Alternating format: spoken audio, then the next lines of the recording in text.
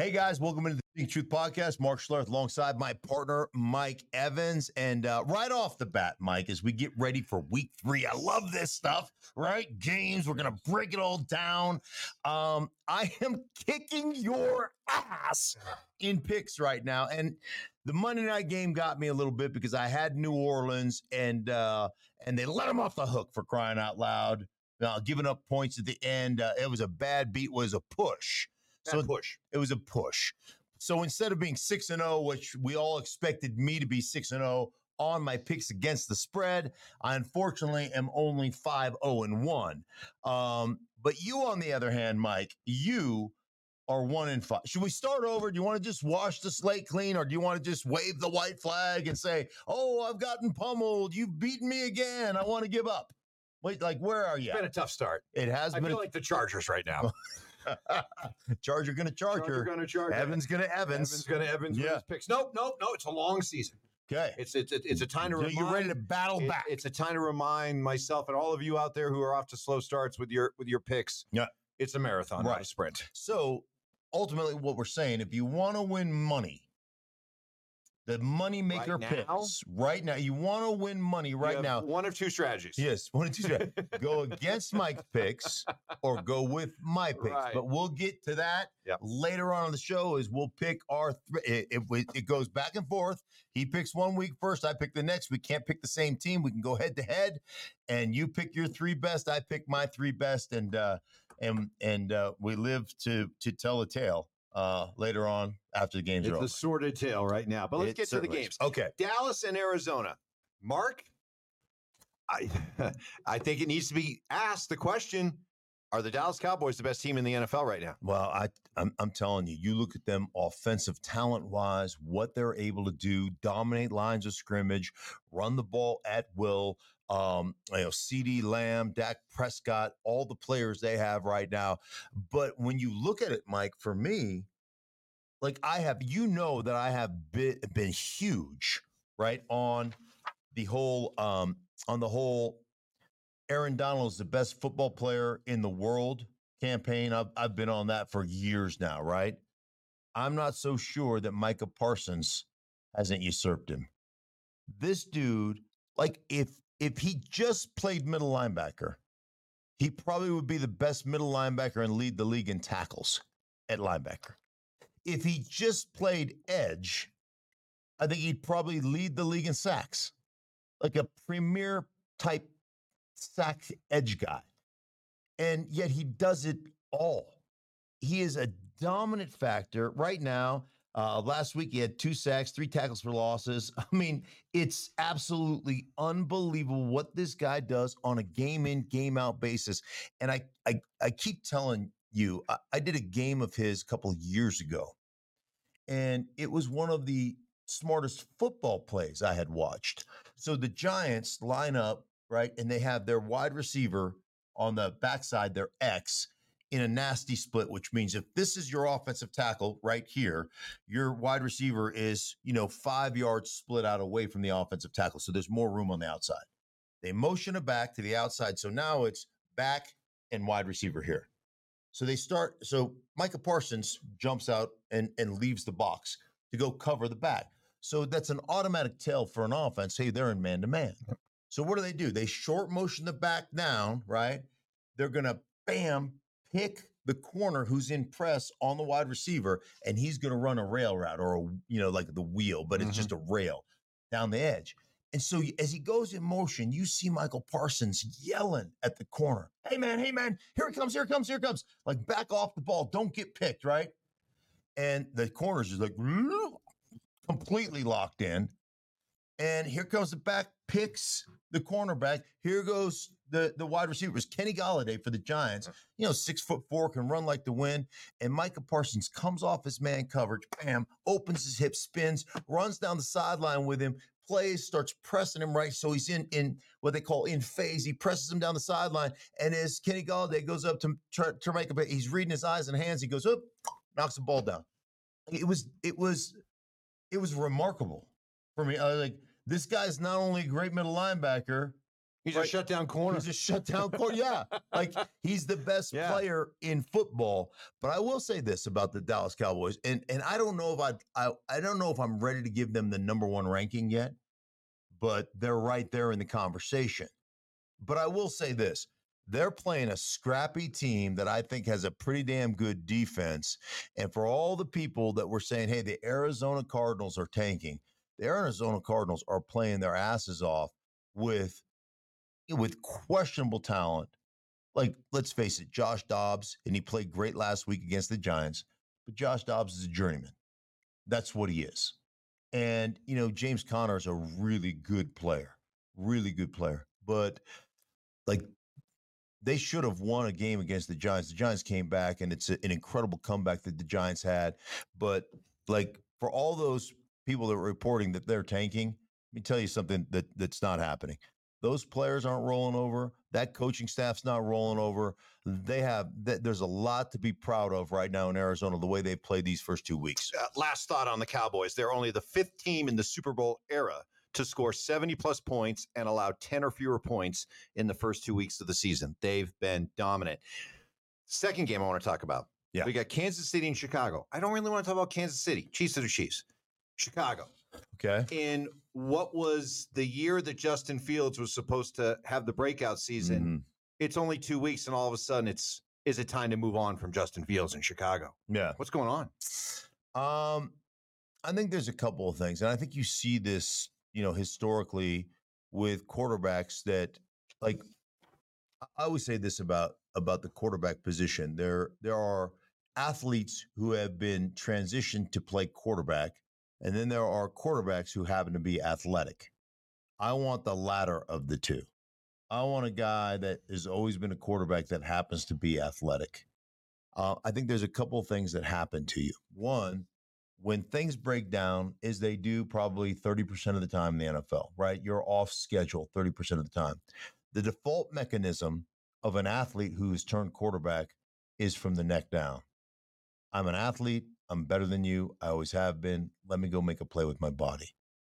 And personally, I still don't think, even in this progressive NFL that we have, where it's a lot more college system than it's ever been before, I still don't think that's a long-term solution, a long-term remedy, a long-term, um, like ability to chase a championship. I still think the quarterback position, you have to be able to win from the pocket. Now, the great quarterbacks who happen to be athletic, their default mechanism is from the neck up.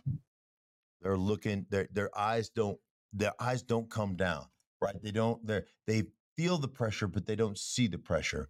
They scramble not to run, they scramble to throw, right? They scramble within the pocket. And I think what you have to do when you have one of these extremely talented athletes that's playing quarterback and they're still learning that craft of quarterback, you got to give them as many opportunities as you can to run the ball and to do things outside the parameters of being a drop back guy. And you could still work on becoming more, a better drop back type of player, but you have to put them in their comfort zone. It's funny. I'm calling the Giants game last week, and the Giants are getting throttled 20-0. And I say right before the half, they have got to make some called and design runs for Daniel Jones. That's Daniel Jones's comfort zone. Their offense operates better. Their passing game operates better when Daniel Jones becomes a threat on the edge, when it's not just about shutting down Saquon Barkley, when you've got to be able to hold that backside, but like you can't constrict. You hand it off to the right to Saquon Barkley, that safety and that corner and that defensive, that line outside linebacker, that defensive, they can't all press that way because here comes Daniel Jones at the backside, right? And then all of a sudden what it does to open up that play action stuff. And I said right before the half, they've got to get back to this. They've got to get to this because they hadn't been doing it. They open up the second half, they make a long throw. Then all of a sudden, what happens? Daniel Jones, boot keeps naked out the backside. Nobody's there. Boom, touchdown, 20 yards.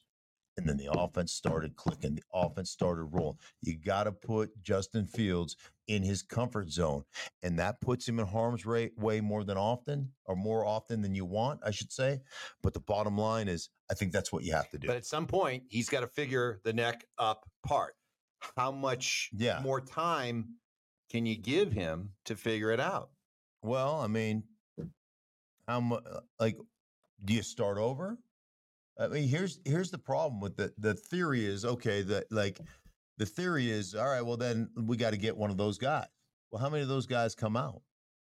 Because in today's NFL, coming out of college, it is Justin Fields. It is, it is what's the kid's name? Anthony Richardson. Yep. It is CJ Stroud. It is like, and I'm not saying those guys can't operate from the pocket, but the quarterbacks that are coming out today are so much more spread and so much more move around it's just a different type of quarterback that you're getting. So I think it's all about continuing to develop, but understanding that takes time, and we're going to have to put them in the comfort zone as many times as we can put them in the comfort zone. The Bengals, one of the surprise teams to start the season 0-2, but you and I were talking before we got into this, that you're advocating for a move that could really put him into a hole, but you think it's necessary.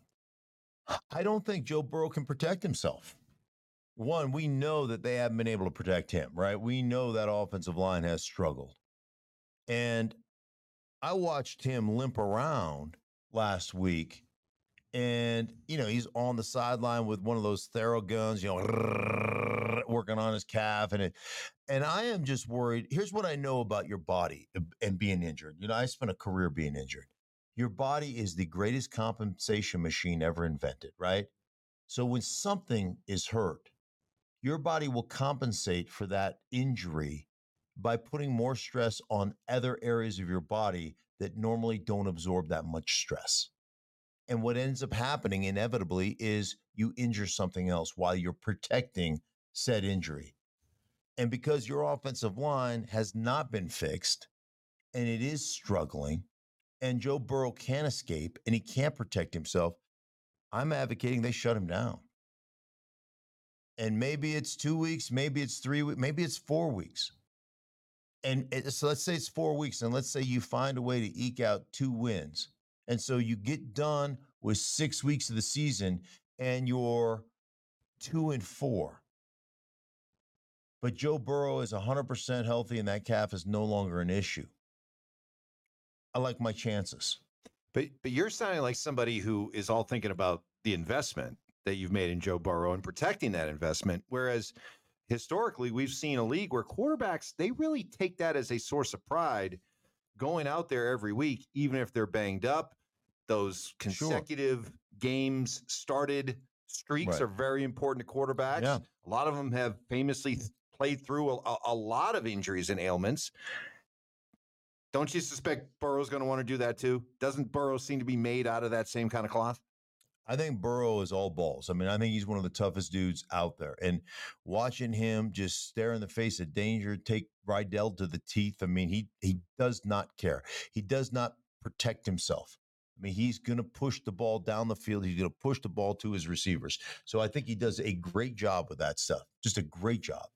But the bottom line to me is, I know when you're hurt and you are that much of an investment, like I believe that Joe Burrow will want to play. I believe it's incumbent upon the organization to say what's best for our long-term investment, but it's not just your long-term investment. It's what gives us the best chance to fight for a wild card spot. Because you go out there with Joe Burrow and that he hurts something else, or you further aggravate that injury to now where he's, instead of saying, hey, maybe it's just a 2-week, rehab and rest, maybe all of a sudden it becomes an 8-week. Maybe it becomes a surgery. Maybe I don't know, but I just my guy can't protect himself, and we've got a lot invested in him, and we're not going anywhere without him. I mean, we proved that over the course of decades. So I'm just saying, I'm concerned. And then, you're going to play the Rams with Aaron Donald. Good luck. Well, speaking of the Rams, we saw what happened to the Rams last year without Matthew Stafford. And you're seeing his return, what it means. if you had San Francisco minus the 8, you're not saying a lot of nice things about Sean McVay right now. But do you want to say some nice things about the Rams? Are they surprising you a little bit in the early going? They have. I've always been a huge Matthew Stafford guy, right? Matthew Stafford is an incredible quarterback, and now they lost they lost their best wide receiver. He's been injured, but this Puka Nacua kid, I mean, he comes. He's all-time record right now for the most receptions in the first 2 games of a player's career. Had 15 last week. I had 10 the week before. I 25 catches, most by any player in their first 2 games. It's incredible what he's like. This kid is what, a 5th rounder from BYU? Great name, Puka Nacua.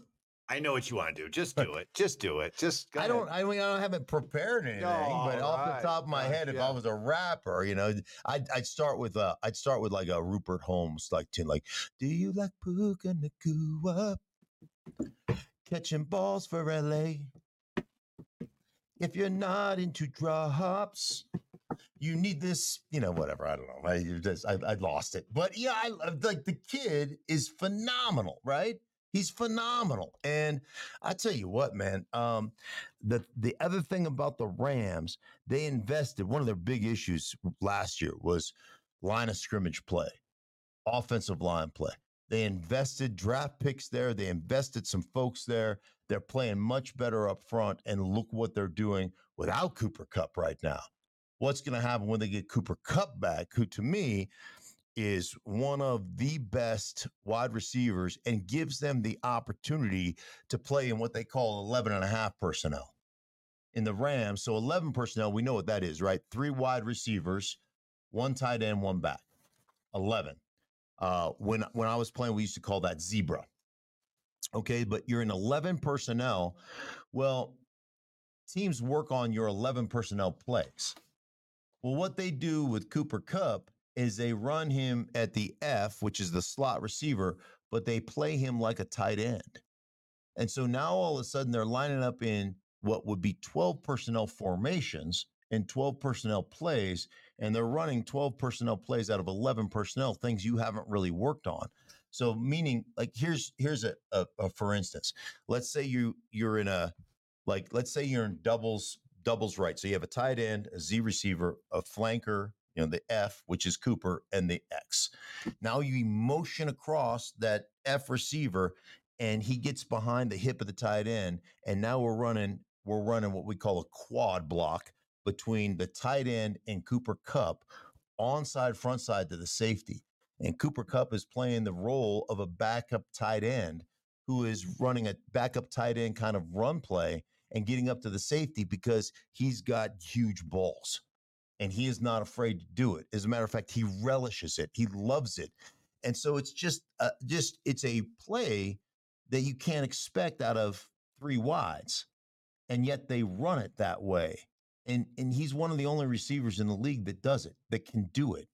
And so it gives them an added kind of element of almost surprise or unscripted type of stuff for the defense. So he's an amazing talent. He's an amazing player. Look, I'm not afraid to be called fear mongering, over exaggerating things, making something that is a mountain out of a molehill. But am I right in saying that the Chargers and Vikings are playing an elimination game?